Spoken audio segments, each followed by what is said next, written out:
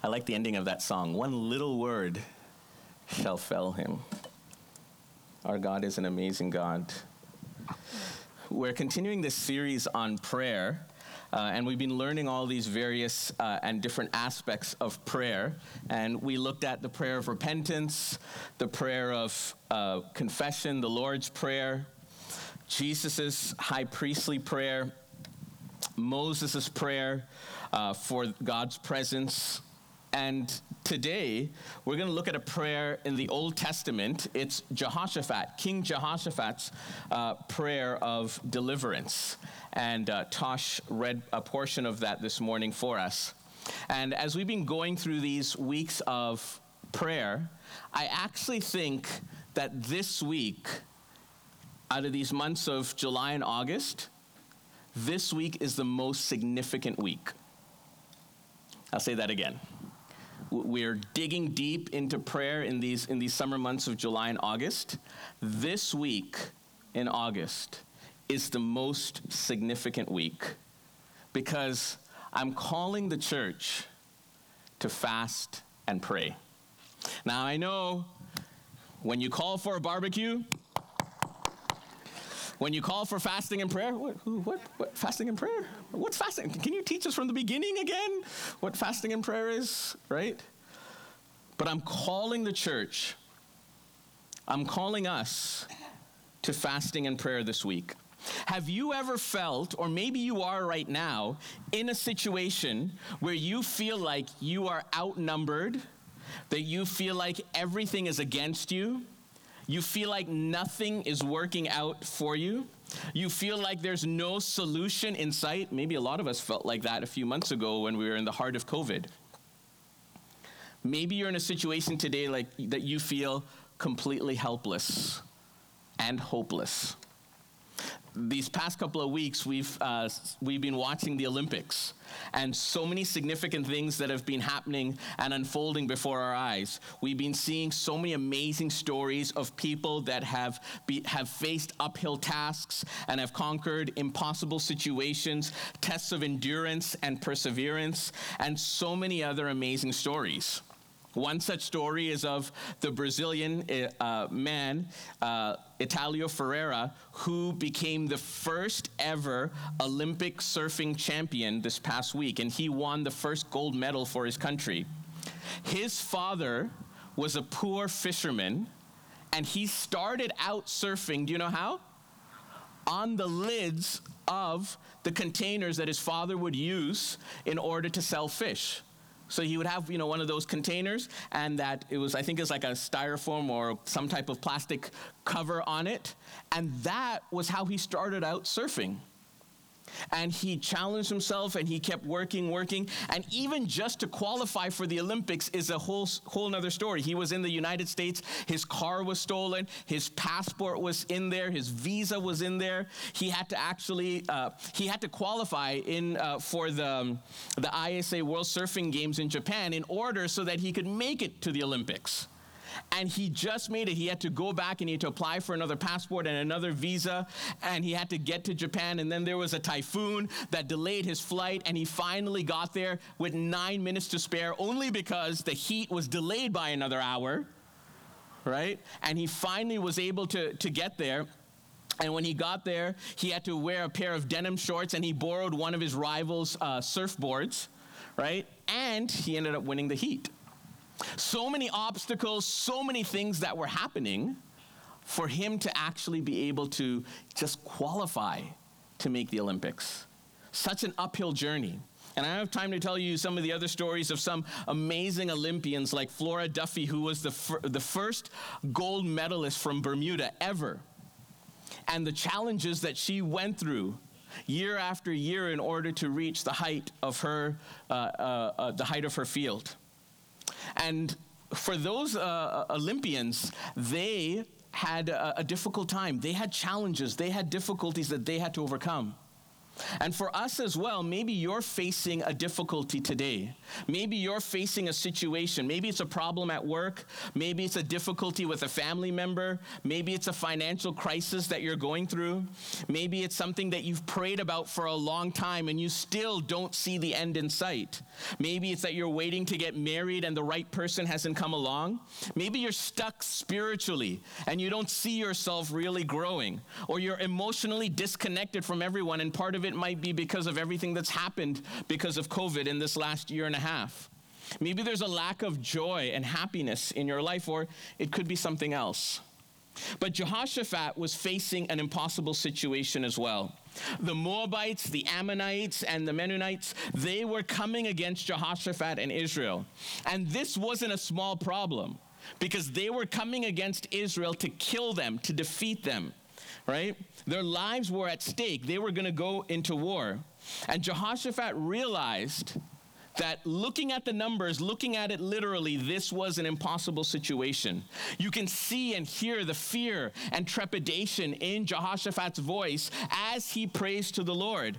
In 2 Chronicles chapter 20, verses 3 and 4, it says, Jehoshaphat was terrified by this news and begged the Lord for guidance. He also ordered everyone in Judah to begin fasting. So people from all the towns of Judah came to Jerusalem to seek the Lord's help.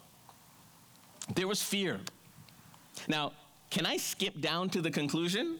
Is that okay? I'm going to skip down to the conclusion and tell you the conclusion and then go back to the front. I know maybe you want me to just go to the conclusion and finish. It's hot outside, right? But I'm going to go to the conclusion, give you the final point, and then I'm going to go back to the beginning, all right? The conclusion is this, 2 Chronicles 20, verse 12. I think this is the lens by which I want to look at this whole prayer and this whole chapter. This is the lens, I think, in the most important verses in my estimation of this part here. And it says here in 2 Chronicles 20, verse 12, we do not know what to do, but our eyes are upon you. Have you ever felt like that? He says here, we don't know what to do, but our eyes are upon you. Lord, I don't know what the future looks like. I don't know what's happening, but Lord, my eyes are upon you. And I think that's the significant thing here. You know, we can seek help from friends and family. We can seek help in an intellectual way to try to solve the problem that we're facing in a very intellectual way. But sometimes there are things that can't be answered intellectually. There are some things that can't be worked out just amongst our family. It needs a supernatural intervention by the Lord to do something. And supernatural intervention is possible because we serve such an amazing and wonderful Lord. So I want to look at a few things in this chapter here, because here we see how Jehoshaphat reacted, how he prayed, how he praised, how he trusted, and ultimately how he won the victory in this battle. So the first thing is that it is Jehoshaphat called for a fast, and it's a time to fast, right? In verses 3 and 4 of this chapter, as we read here, it says here, Jehoshaphat was terrified by the news and begged the Lord for guidance. He also ordered everyone in Judah to begin fasting. Now, he was the king, so he could order it, right? I'm just a pastor, so I'm just humbly asking, guys, ladies, gentlemen, can we fast this week? Right? Jehoshaphat ordered the people. He said, guys, this is serious. We're going to die here. Let's all get together and let's fast and pray and seek the Lord. And I'm calling the church today to fast and pray. Now, what is fasting? It is a voluntary giving up of a legitimate pleasure, like food, in order to focus our desires and needs on something else, like God, right? Now, in the world today, fasting has become a little bit of a trend, right, as well, right? For health reasons and different things like that, for losing weight and all sorts of things, fasting is spoken about. And even other religions promote fasting. And even in other religious experiences, it's a compulsory part of that religious experience.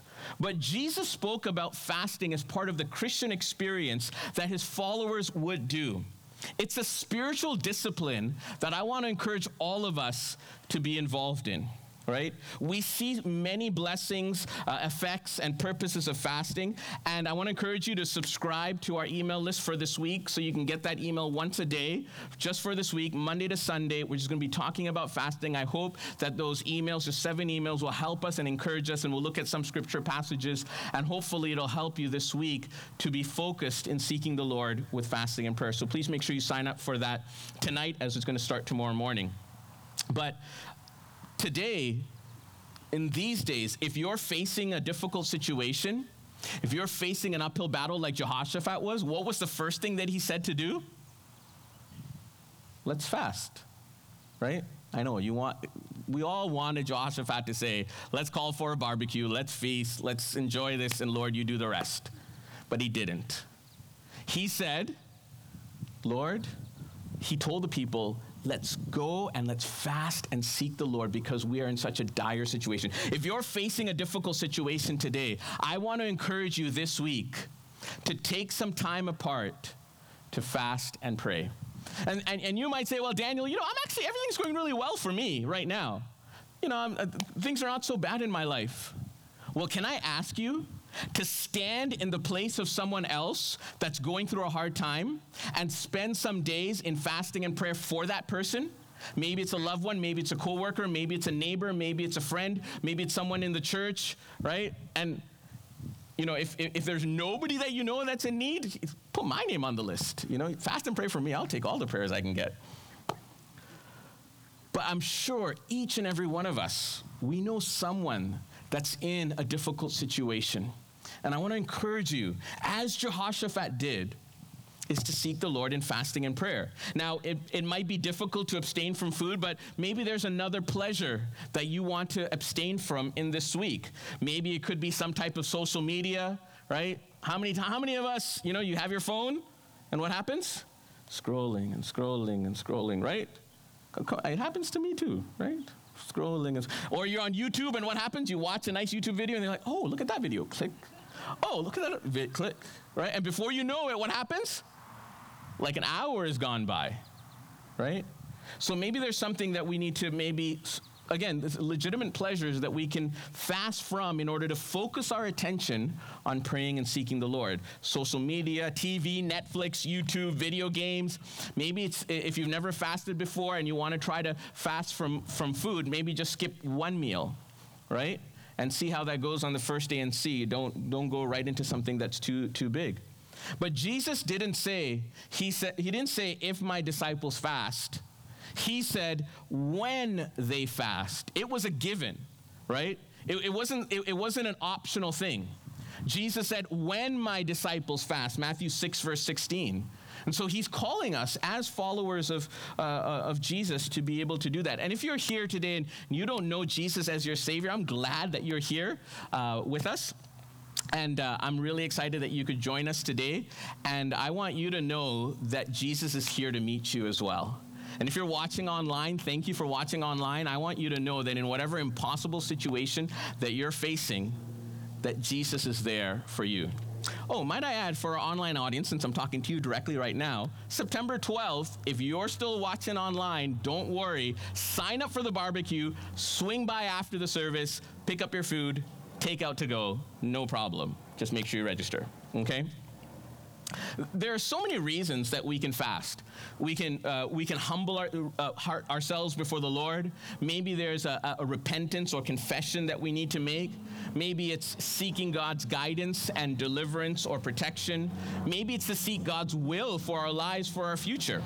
Maybe it's to overcome some type of temptation that we have in our life. Or it's also just an expression of love towards God because we want to go deeper in our relationship with Him.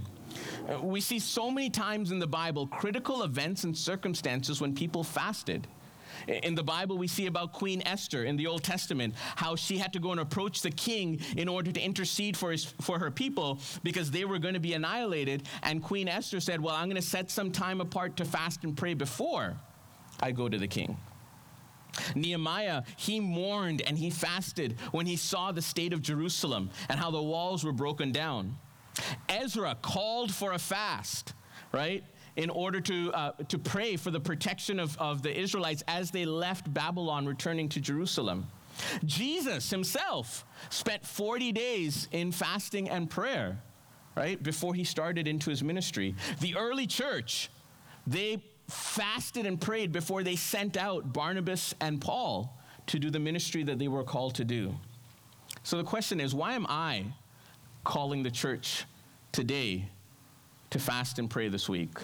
Well, as I mentioned, there's probably things in our own personal lives that we can be praying for, but I'm also asking the church to pray this week that we would seek revival in this new fall season that we're coming into. That we would be able to pray for the needs of our community around us, especially after the effects of COVID. That we would pray for the city of Markham, for Ontario, for Canada, for the world, for maybe personal and family renewal in our lives, maybe for you specifically or your family specifically, and you're looking at your life or your family's life and you're saying, I need a change. Well, this is a good week to pray for that, right? And to seek renewal for your own family, For maybe it's salvation for those that don't know Jesus, right? In your own family or in our community. And there's various needs even in the church. We're in a season of transition here. As I mentioned, we're looking to hire some more people. And on top of that, we need volunteers. And so there are so many things that we're planning in the fall, but we need volunteers. So if you can volunteer some of your time, that would help us immensely. Right? And especially for our barbecue, because we have to do it differently because of COVID and have all the proper protocols in place, we need more volunteers. So can I make an appeal to our whole church that if you're able to volunteer some of your time, can you please let one of us on staff know, send us an email, say, hey, Amelia, and you might be thinking, well, I don't know what to do. Don't worry. We just need a willing vessel and we can show you certain things that we need done. And let me encourage the parents as well there's so many areas, especially even in our online ministry, in our social media ministry, we're looking for more people. And this is a great way for youth and university students, young adults to be able to be engaged. It's a great way for them to gain experience as well and learn so many different things as well. And we can train people in various ways. So I just want to make an appeal out there. There's so many ways in which we can volunteer and serve the Lord. And we would love your help towards that end. But we're going through a season of transition here. We're trying to plan and prepare different things for the fall. And so we want our church to be praying into those things. And I'll maybe explain a little bit about that in some of the emails coming out this week. But most of all, as we've said, and as Lily prayed today as well, is that we want our church to be a house of prayer, a place where the presence of God dwells. And we want UAC to be a praying church. We need to pray for unity in a divided world, as I spoke about a couple of weeks ago, right? There's so many things that we can pray for corporately and many things that we can pray for personally. But most of all, pray that we would go deeper in our walk with Jesus Christ. And can I ask you, if there's a specific need that you might have in your life, can you send me an email this week? And in this week of fasting and prayer, we want to be able to pray into that specifically. If it's a private thing, then please let me know in the email. Daniel, this is just something private. Please don't mention it out. If it's something that you would like our larger prayer team or community to pray for during this week of fasting and prayer, then mention that as well and say, I don't mind this request to be mentioned. And please, we would love to be able to pray together with you as we pray one for another in this week of fasting and prayer. Ultimately, it's not about what we're giving up in fasting and prayer, giving up food or giving up this or giving up that. It's actually what we are getting in as we dig deeper in our relationship with Jesus, as we draw closer to the Lord. In fasting, we say that we are longing for something more. In fasting, we say that we're longing for something deeper, something fuller, something lasting, something only found in the depth of a relationship with Jesus Christ. John Piper writes about Carl Lindquist, who was a president of a seminary, and he wrote about how he first started to take prayer and fasting seriously. And he said this, I'll just read you a portion that he wrote. He said, "My own serious consideration of fasting as a spiritual discipline began as a result of visiting Dr. Jun Gon Kim in Seoul, Korea. Is it true, I asked him, that you spent 40 days in fasting prior to the evangelism crusade in 1980? Yes, he responded, it is true. Dr. Kim was chairman of the crusade and expected to bring 1 million people to Yoido Plaza. But 6 months before the meeting, the police informed him that they were revoking their permission for the crusade. Korea at the time was in political turmoil and Seoul was under martial law. The officers decided they could not take the risk of having so many people together in one place. So Dr. Kim and some associates went to a prayer mountain and there spent 40 days before God in prayer and fasting for the crusade. Then they returned and made their way to the police station, and they saw an officer, and he said, "Oh, we've changed our mind, and you can have your meeting." And this person said, "As I went back to the hotel and reflected that I had never fasted like that.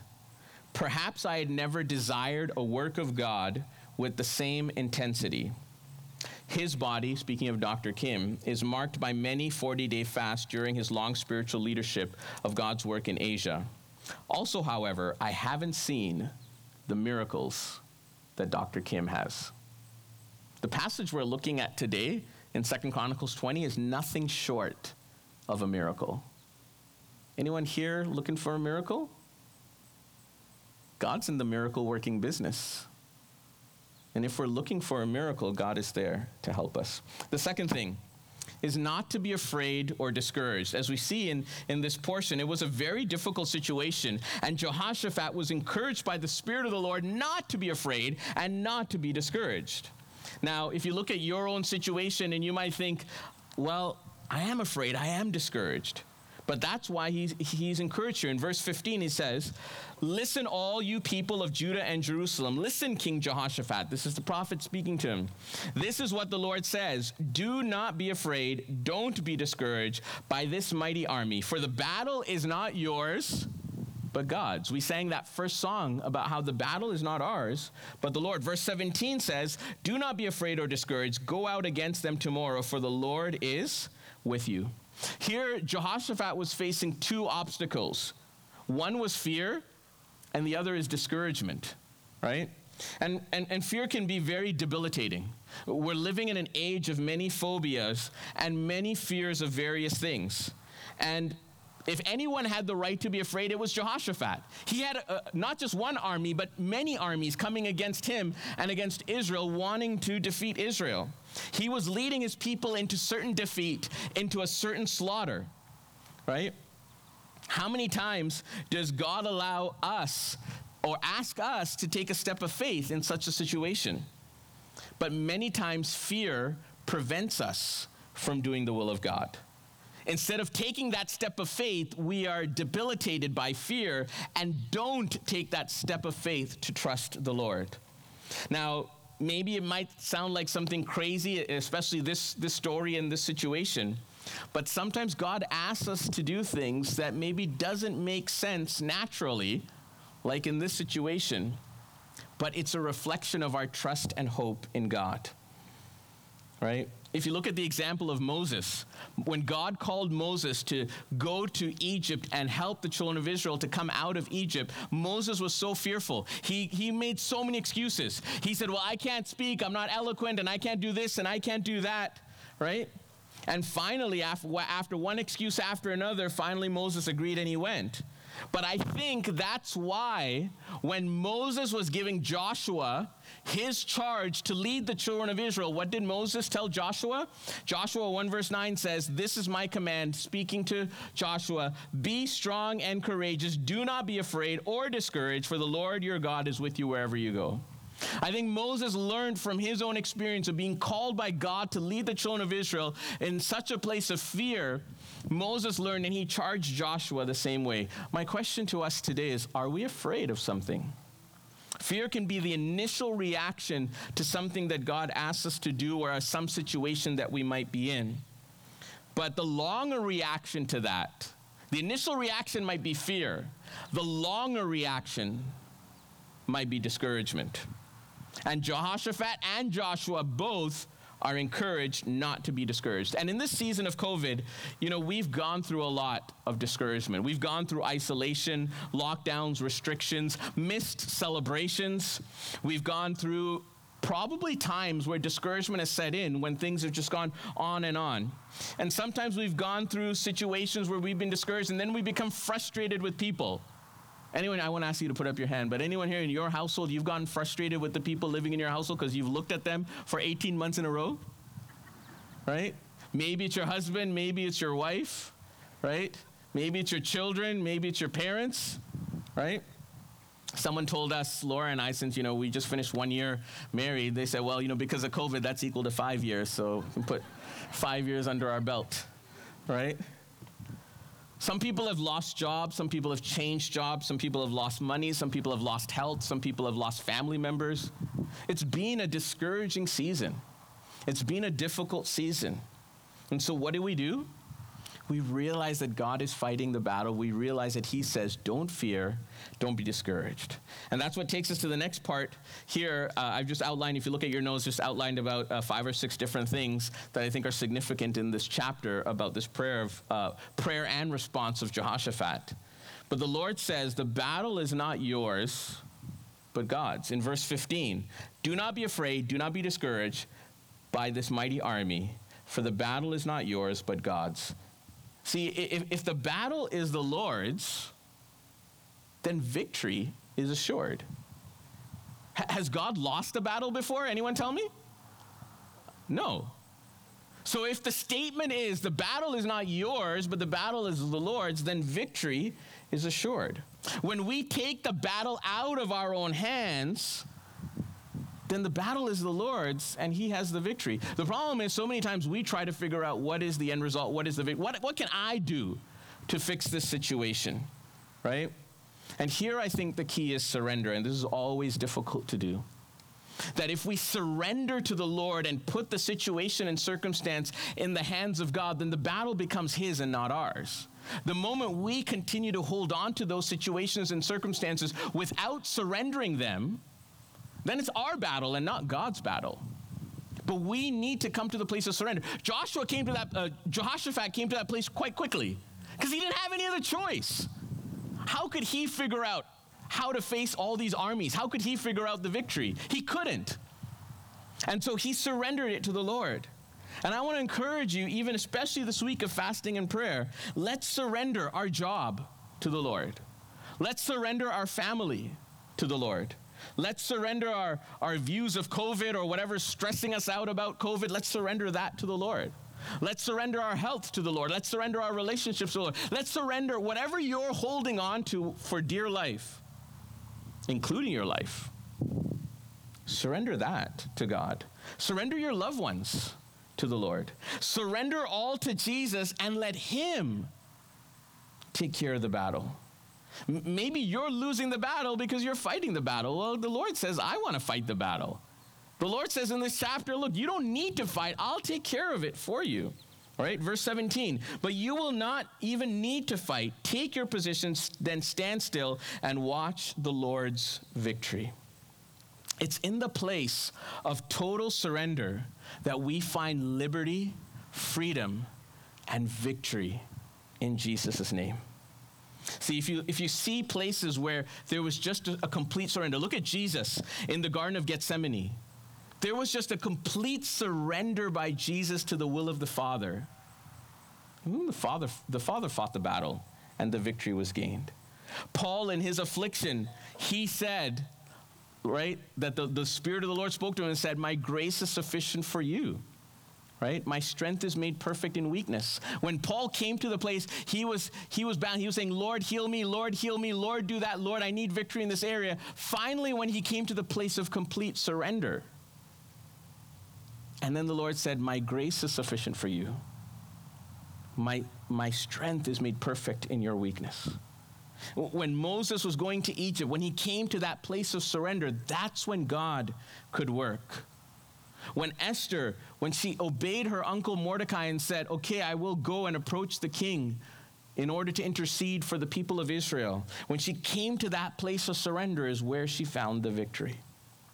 And in 2 Chronicles chapter 20, verse 18, it says, then Jehoshaphat bowed low with his face to the ground. When Jehoshaphat came to that place of surrender, then God was able to work, and then God was able to do things. We all have to come to that place of surrender. there was an Olympian. His name is Caleb Dressel. You might have seen him on the TV if you were watching the Olympics. He's an American swimmer. He won 5 gold medals in the Olympics, right? He was only 24 years of age, but he's a committed Christian who says he swims for the glory of God, right? As I was reading some of the things that he was saying, it reminded me about Eric Liddell, who said, "When I run, I feel God's pleasure." And in a very similar way, Caleb Dressel was saying some of those things. In 2015, he said, "The reason I'm in this sport is not just to go fast, but to inspire people and show them where I find my happiness, which is what God has given me." And so he wanted everything that he was doing to point back to God and point back to the glory of God. But with such talent that he has and giftedness that was given to him, he also faced a lot of pressure, especially at this Olympics, and a lot of pressure on his mental health as well. Even in high school, he ended up quitting swimming for 6 months. But then he came back and he said this, quote, that he said, "I really just put all my trust in God and knowing that he was going to take care of everything for me, good or bad." See, Caleb Dressel in high school had to come to that place of complete surrender to the Lord. There was so much pressure on him as a gifted athlete, so much pressure on him to succeed, to do well, and thankfully he did well at these Olympics, but even after that, he said he felt so much pressure. But he had to come to the place of complete surrender because he knew that what he was doing, even in swimming, was for the glory of God. And when he went to university, he said his faith continued to grow. He said this, he said, "I learned to see the light at the end of the tunnel and trust what God is doing, whether it will be a rough point in your life or a top pinnacle in your life. You've just got to take pauses and really trust what God is doing." See, it's to come to that place of surrender. And he came to that place of surrender way before he won his 5 gold medals at this Olympics.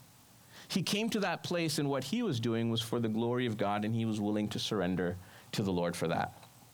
The next thing in this chapter, which is quite unique and very different, is something that Jehoshaphat did that really didn't make any sense.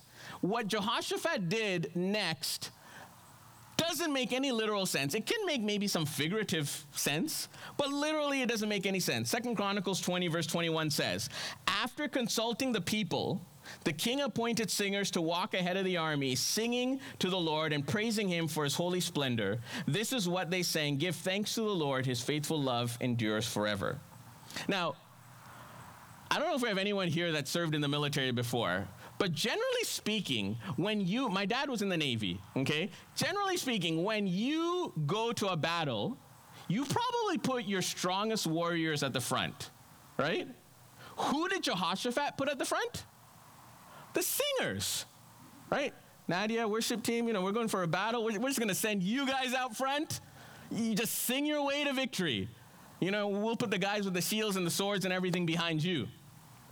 So they're going into a battle. The worship team is coming out in front, singing and worshiping and praising the Lord. And behind is all the fierce men of war that are ready to fight the battle.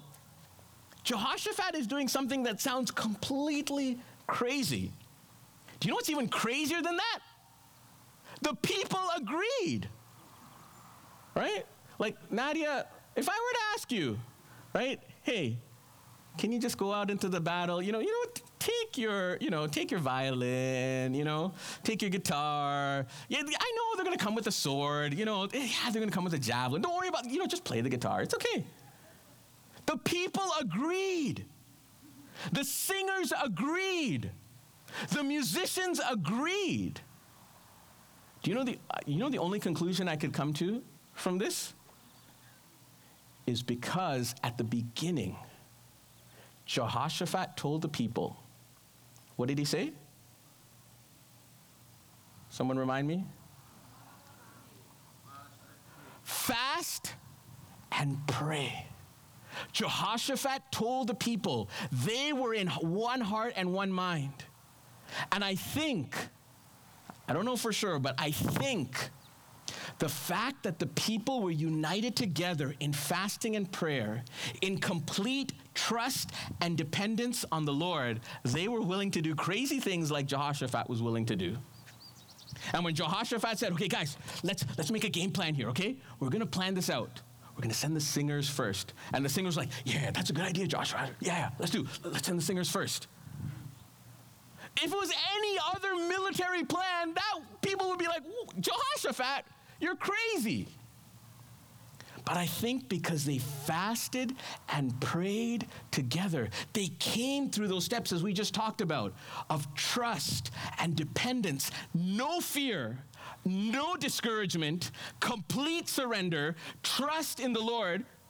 They were all in the same place. And that's what I'm asking for us as a church family. If you call Unionville Alliance your home church, can I ask you right now, please, let's pray together this week specifically. I've called us to prayer in these 2 months. But this week specifically, tomorrow night, we're gathering online. Tuesday, we're gathering for a prayer walk. And this week, we're gathering together to fast and pray. And if we want to see change in our own lives, if we want to see change in our family, we always say, I want this to happen, I want that to happen, but we're not willing to fast and pray and press in to what God is asking us to do. Then when nothing happens, don't be surprised.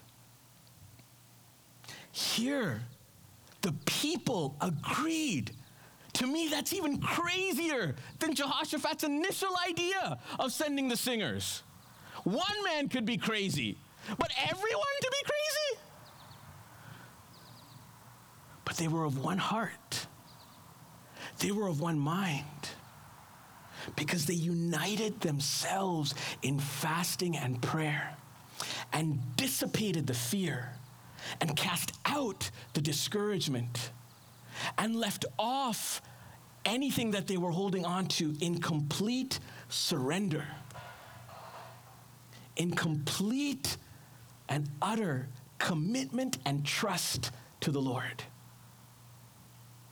And so when Jehoshaphat gave this crazy idea, let's go out and sing to victory, they all said yes, right? He didn't do it on his own. It says here specifically, after consulting the people. If Daniel has a crazy idea, you guys will probably be like, elders, where are you? Daniel's doing something crazy. But if we fast and pray together, and if we all have the same crazy idea of how we can radically change the world through the power of Jesus and the gospel of Jesus Christ, and if we can all be committed in one heart and one mind to do something awesome and amazing for your will to be done on earth as it is in heaven, if we can be united around that same purpose, how awesome would that be? How amazing would that be? And that's why I'm calling us to a time of fasting and prayer. You see in the Old Testament, many times when there were battles, they would send Judah first, right? The name Judah means praise, right? Now, they didn't send Judah, they sent Judah with armor and swords and everything like that. But the name Judah means praise, and we lead with praise. We see it time and time again. Throughout the Psalms, you see the psalmist had trial and problem and difficulty and hardship. And he praised the Lord. Now, it's not to say we can't complain to the Lord and tell him what's going on in our heart. We should do that 100%. But there's power in praise. If you notice in Matthew chapter 26, just before Jesus went into the Garden of Gethsemane, just before Jesus was betrayed, just before Jesus was going to be crucified, that whole series of events that happened, do you know what it says? It says they sang a hymn and went out to the Mount of Olives. They started with praise. They started with worship. Jesus, it's a small little line that just makes it into the story, right? It's a small little note that's there. After the Last Supper, after they'd done all those things, one little line makes it in there. They sang a song, and then they went to the Mount of Olives. See, they led with worship. And I want to encourage all. One of the reasons, that we are doing these outdoor services is because in this age of COVID, we want to create an environment that is safe for people to be able to come and gather outside so that we can worship the Lord together. It's one of the things that we've lost in these last 18 months is that we've lost the sense of corporate worship. And Worship is so important. Singing together, praising God together, lifting up our voices together, joining together in worship, whether it's singing, whether it's hearing the word of God, so many different aspects of the service that are worship. And can I encourage you about this? It's so easy to stay at home. Yes? It's so easy. We've gotten used to it, okay? Now let me say, I've told you guys this before. I am, and our church is 100% bought in to the online experience, and we are 100% bought in to the in-person experience. No doubt. The position we're hiring for, pastor of adult ministries and online engagement. So I'm not against anyone watching online or anything, but can I encourage you that when you feel safe and when you feel able to come in person, let the only thing that stops you from coming be, well, I'm not sure if I feel, we try to create the safest environment, but you might say, I'm not coming just because I'm not ready to come back yet in person. But can I ask you, for those watching online and for those here that are here in person, let it never be, I'm tired this morning. You know, I really love just having my cup of coffee and sitting back on my sofa, and nothing against that. But can I say, from what I see in God's word, so there's power in worshiping in community. There's power in praising God together. As the disciples sang together and then they went to the Mount of Olives. As Jehoshaphat led the people in praise, they sent the singers out first in the battle. And so let me encourage you, as much as possible, let's gather together as restrictions allow us, as our numbers hopefully we're able to fit more people inside. We have one more outdoor service, thanks be to the Lord. We'll pray for good weather for that in 2 weeks' time. But can I encourage everyone that let's not stay home because I'm tired today, or do you know every part of the Christian life requires a sacrifice, right? Every part of the Christian life. Jesus sacrificed for us. We sacrifice as we draw closer to him. We're going to fast and pray this week. That requires sacrifice, right? It requires sacrifice. And so I want to encourage you towards that life. And again, if you don't feel comfortable, you say, hey, I'm Daniel, if you're not ready, no problem. If you want to continue watching online, we're going to continue to engage with you online. We're going to continue to provide an online environment for you so that you can continue to engage in our community. So we are 100% bought into the online experience. But I want to also emphasize the need and also the importance of gathering together and worshiping the Lord, because I think there's a power that is there. I think there is a sense of oneness and community that happens in that type of worship. And so when you're ready, we would love to see everyone, of course, as we're able to fit people in. We're slowly increasing our numbers as the government allows us to as well. 2 more things, I'm just going to close. 1, in verse 17, it says, for us to remember is that the Lord is with us. This is something that's very simple, yet immensely powerful. 2 Chronicles 20 verse 17 says, right?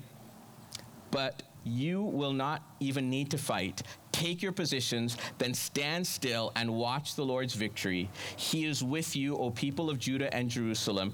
Do not be afraid or discouraged. Go out against them tomorrow, for the Lord is with you. Can I just tell you something? I'm going to look right into the camera and I'm going to tell everyone here as well. Jesus is with you. The Lord is with you. God is with you. God is with you. God is with you. The Lord is with you.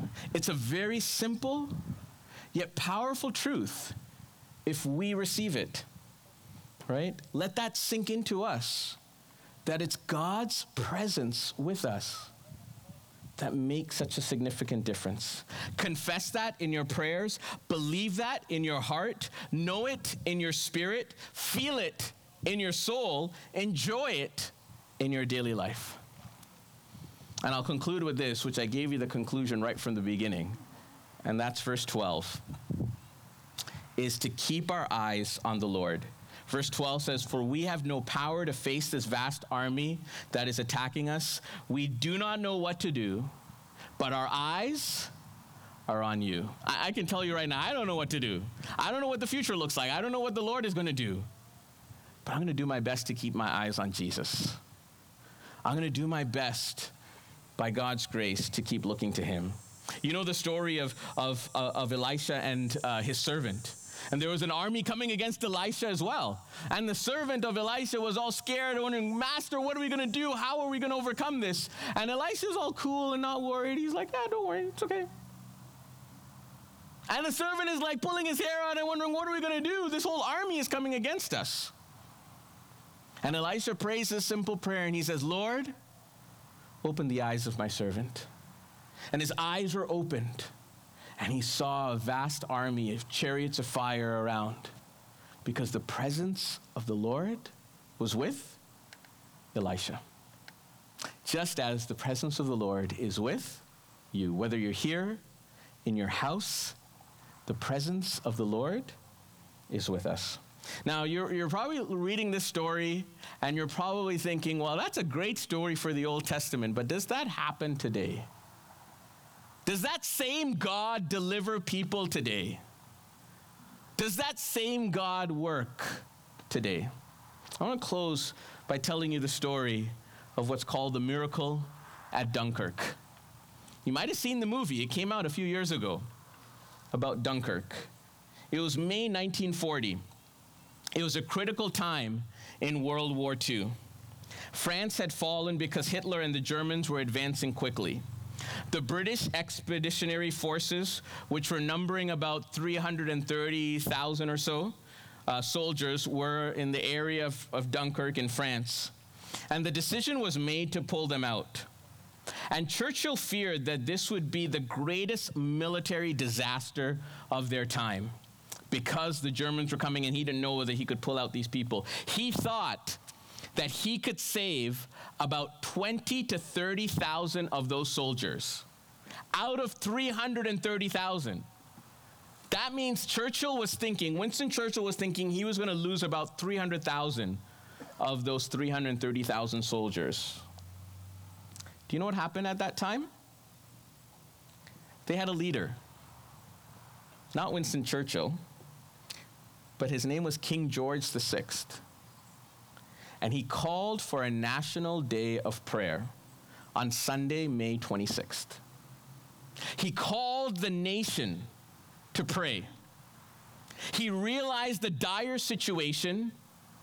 He realized what Churchill was saying. This was such a critical time in the early part of the war, right?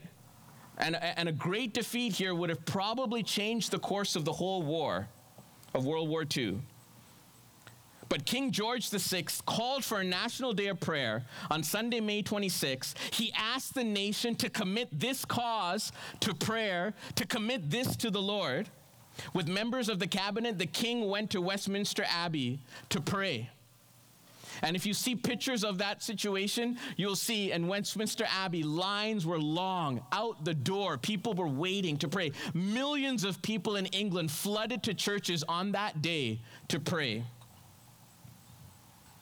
because the king called them to pray. I told you from the beginning, I'm not King Jehoshaphat. He told him, you guys have to pray, right? You guys have to fast.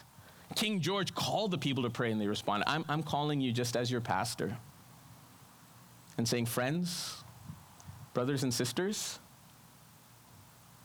can we pray this week? Can we fast this week? Whatever way you're comfortable with, whatever method you want to do, let's pray. Do you know what happened? They saw miracles that happened. First thing, Hitler halted the advancement of his troops, even though his generals advised him not to do that. Till today, people still wonder why Hitler changed his mind and stopped the advancement of his troops. Churchill was guessing at the time that Hitler thought that because he had his air force, the Luftwaffe, that was enough. But for some reason, unknown to us, Hitler stopped the advancement of his troops. The second thing that happened is that there was a storm that broke out over Flanders, which grounded the German Luftwaffe planes, the squadron, right? And that allowed the British Army to move towards the coast in Dunkirk.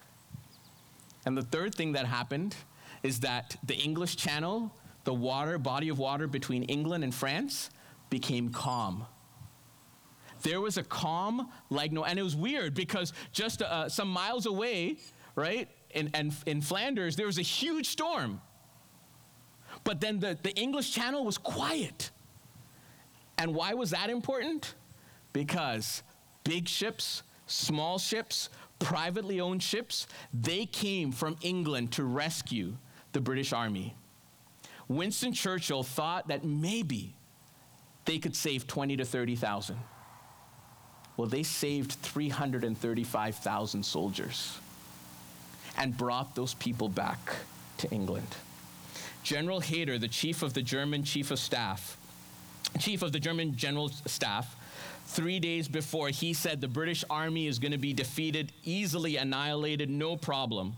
But he recorded in his diary on May 30th, he said, quote, "Bad weather has grounded the Luftwaffe, and now we must stand by and watch countless thousands of the enemy getting away to England right under our noses." The British and the King were so grateful that on June 9th, 1940, just a couple of weeks later, they appointed a day of national thanksgiving. They had a national day of prayer, and they flooded the churches, and the king and the cabinet went to Westminster Abbey, and they prayed, and they saw the hand of God move in amazing and wonderful ways. We don't know how the war would have turned out if things had gone differently at that very critical battle at Dunkirk. But they rose up to the challenge when the king said, "Let's pray," because we are such at a critical juncture, at a critical time. And because they saw the answer to prayer, they declared on June 9, 1940, a day of national thanksgiving. David Gardner writes about a reporter at the time, Mortlock, that he wrote in the Daily Telegraph. He said this: "The prayers of the nation were answered, and that the God of hosts himself had supported the valiant men of the British expeditionary forces. Two great wonders stand forth," he said. "I have talked to officers and men who have got back safely to England, and all of them tell of these two phenomena. The first was the great storm which broke over Flanders on Tuesday, the 28th of May. The second was the great calm which settled on the English Channel during the days following. Officers of high rank do not hesitate to put down the deliverance of the British expeditionary forces to the fact of the nation being at prayer on Sunday, the 26th of May, 2 days before the great storm in Flanders and the calm that came over the Channel." And that following Sunday, many congregations sang Psalm 124 about the Lord being on our side, escaping from the enemy. And the ending of that psalm says, "Our help is from the Lord who made heaven and earth." We're not in a war, but we're coming out of such a unique time right now. We just went through a pandemic that we've not seen ever before. The last one was more than 100 years ago. We're coming into a new season. We all have so many needs. Our church has so many needs. Our families have so many needs. Personally, we have so many needs. I'm asking you this week, I'm calling us this week to prayer. I'm not King George VI, but I serve the King of Kings and the Lord of Lords, who rules the nations and loves people and desires for all of us to enter into deep, intimate relationship with him.